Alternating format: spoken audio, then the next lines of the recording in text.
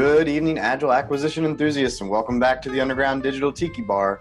It's Friday night. It's been another great week fixing procurement in the federal government, and that means it's time for another episode of Agile Acquisitions and Alcohol. So cheers.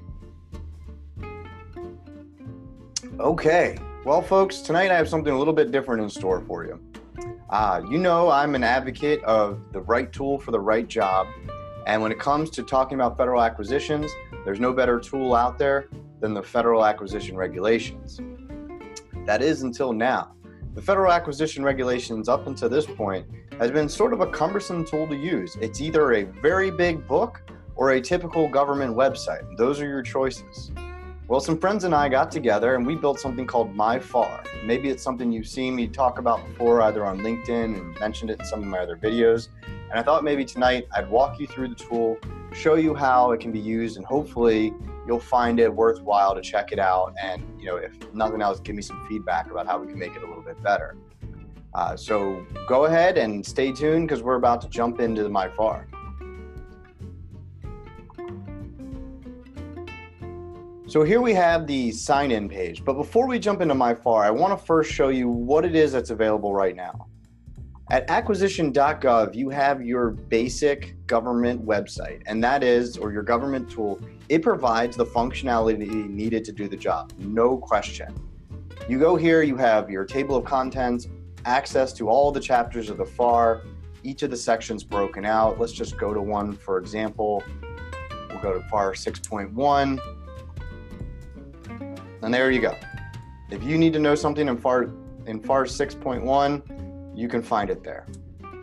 What MyFAR tries to provide is all of the same information we pull from the same source, so it's just as current as acquisition.gov, but we provide a better user interface so that using the FAR, if you're not a FAR pro, if you haven't gotten down the tabbing and highlighting, if you haven't memorized it, like some of us do for fun, then MyFAR is intended to provide you a better user experience.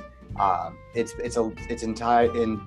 intended to provide you with some capabilities that would replicate what we used to do in the old days, where we would be highlighting and tabbing and making notes inside our FAR. And then, of course, every time a new edition would come out, we would transfer those notes and those lessons learned to the new book twice a year, typically. So here we go. So this is the homepage that you would land if you go to myfar.io, and let's try it out. Of course, I'm already signed in. To sign in, you have to register. All you need to do to register is put in your email and a password. So we come here, let's go to the home, we try it out. Come here, we have the table of contents. Sorry, let me sign in here for you. Of course, I use a password manager, so mine signs in automatically. And here we go. So now that we've logged in, we have access to all of the resources. So if you can use the tool without signing in, absolutely, you're going to get a better user experience for the for the typical FAR experience. It'll look better, but it doesn't give you all the additional benefits. Once you create an account and sign in, then you have access to these additional features. So you have expert analysis, Q&A, you can bookmark, you can take your own notes. The pending questions is for me. So here we go. So just the table of contents. Remember, this is what we're otherwise using. Here's our table of contents. Here, at least in the table of contents, you can actually see what each of the FAR sections are about if you don't have it memorized. Let's just jump to my favorite section of the FAR, which is FAR 39, because that talks about the acquisition of IT. Under FAR 39.1, here we go. So we have the general description of FAR 39. And here we have some expert analysis. So this is where I've just gone through and I've added just some information I thought would be useful to anybody who showed up. So you can see all the different sections I've already gone through and put just some content that I think would be helpful. But if we jump back, let's go to our home screen here. We can go to recent bookmarks here. So we'll go to 35, broad agency announcements. And you can see one of the advantages is everything's collapsed. So you can get a good sense of what's in the section of the FAR without having to sort through all of that information. When you get to a section that's important to you, you can open it up. If this is something that you wanted to know a little bit more about, you can make a note to yourself. Look back to this. save your note. Of course, you can edit or delete your notes later. If there were expert notes, then that would be here. If you would like to find more information, then you can go to the Q&As and ask for more information. So you can ask a question. You have a choice to make your questions public or private. Regardless, they're all going to come to me, so I can go ahead and answer those questions for you. So what does this mean? Here we go. Submit the question, and there you go. That's a waiting status for me.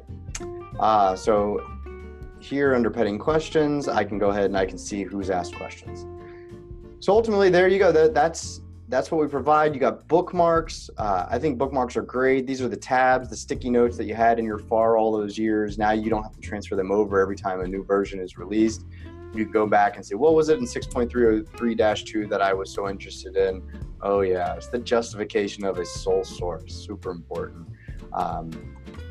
Jump to your home, go back. What else did I think was important? 8.402 federal supply schedule, super important stuff. Sometimes you work in a place where you don't have access to your computer or your device and you need to print some stuff out. We made it really easy for you. You've got a print button right there so you can print those sections. You go home, you can even go back and you can look at all your different notes and you can print these screens as well. So that's myfar.io.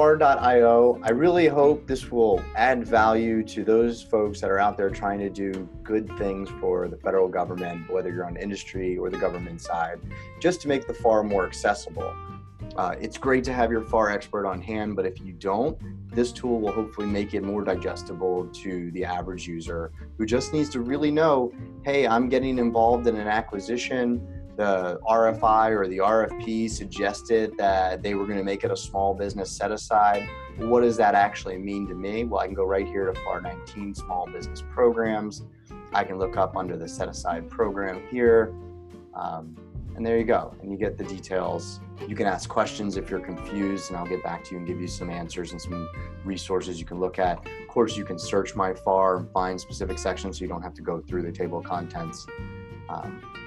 So anyway, that's hopefully a useful resource for you. And if you have any questions, please give me a thumbs up, or otherwise, just subscribe to the channel. And, I'm here for you. You can leave comments. You can let me know what it is that you need or what you want to know about, and I'm happy to help.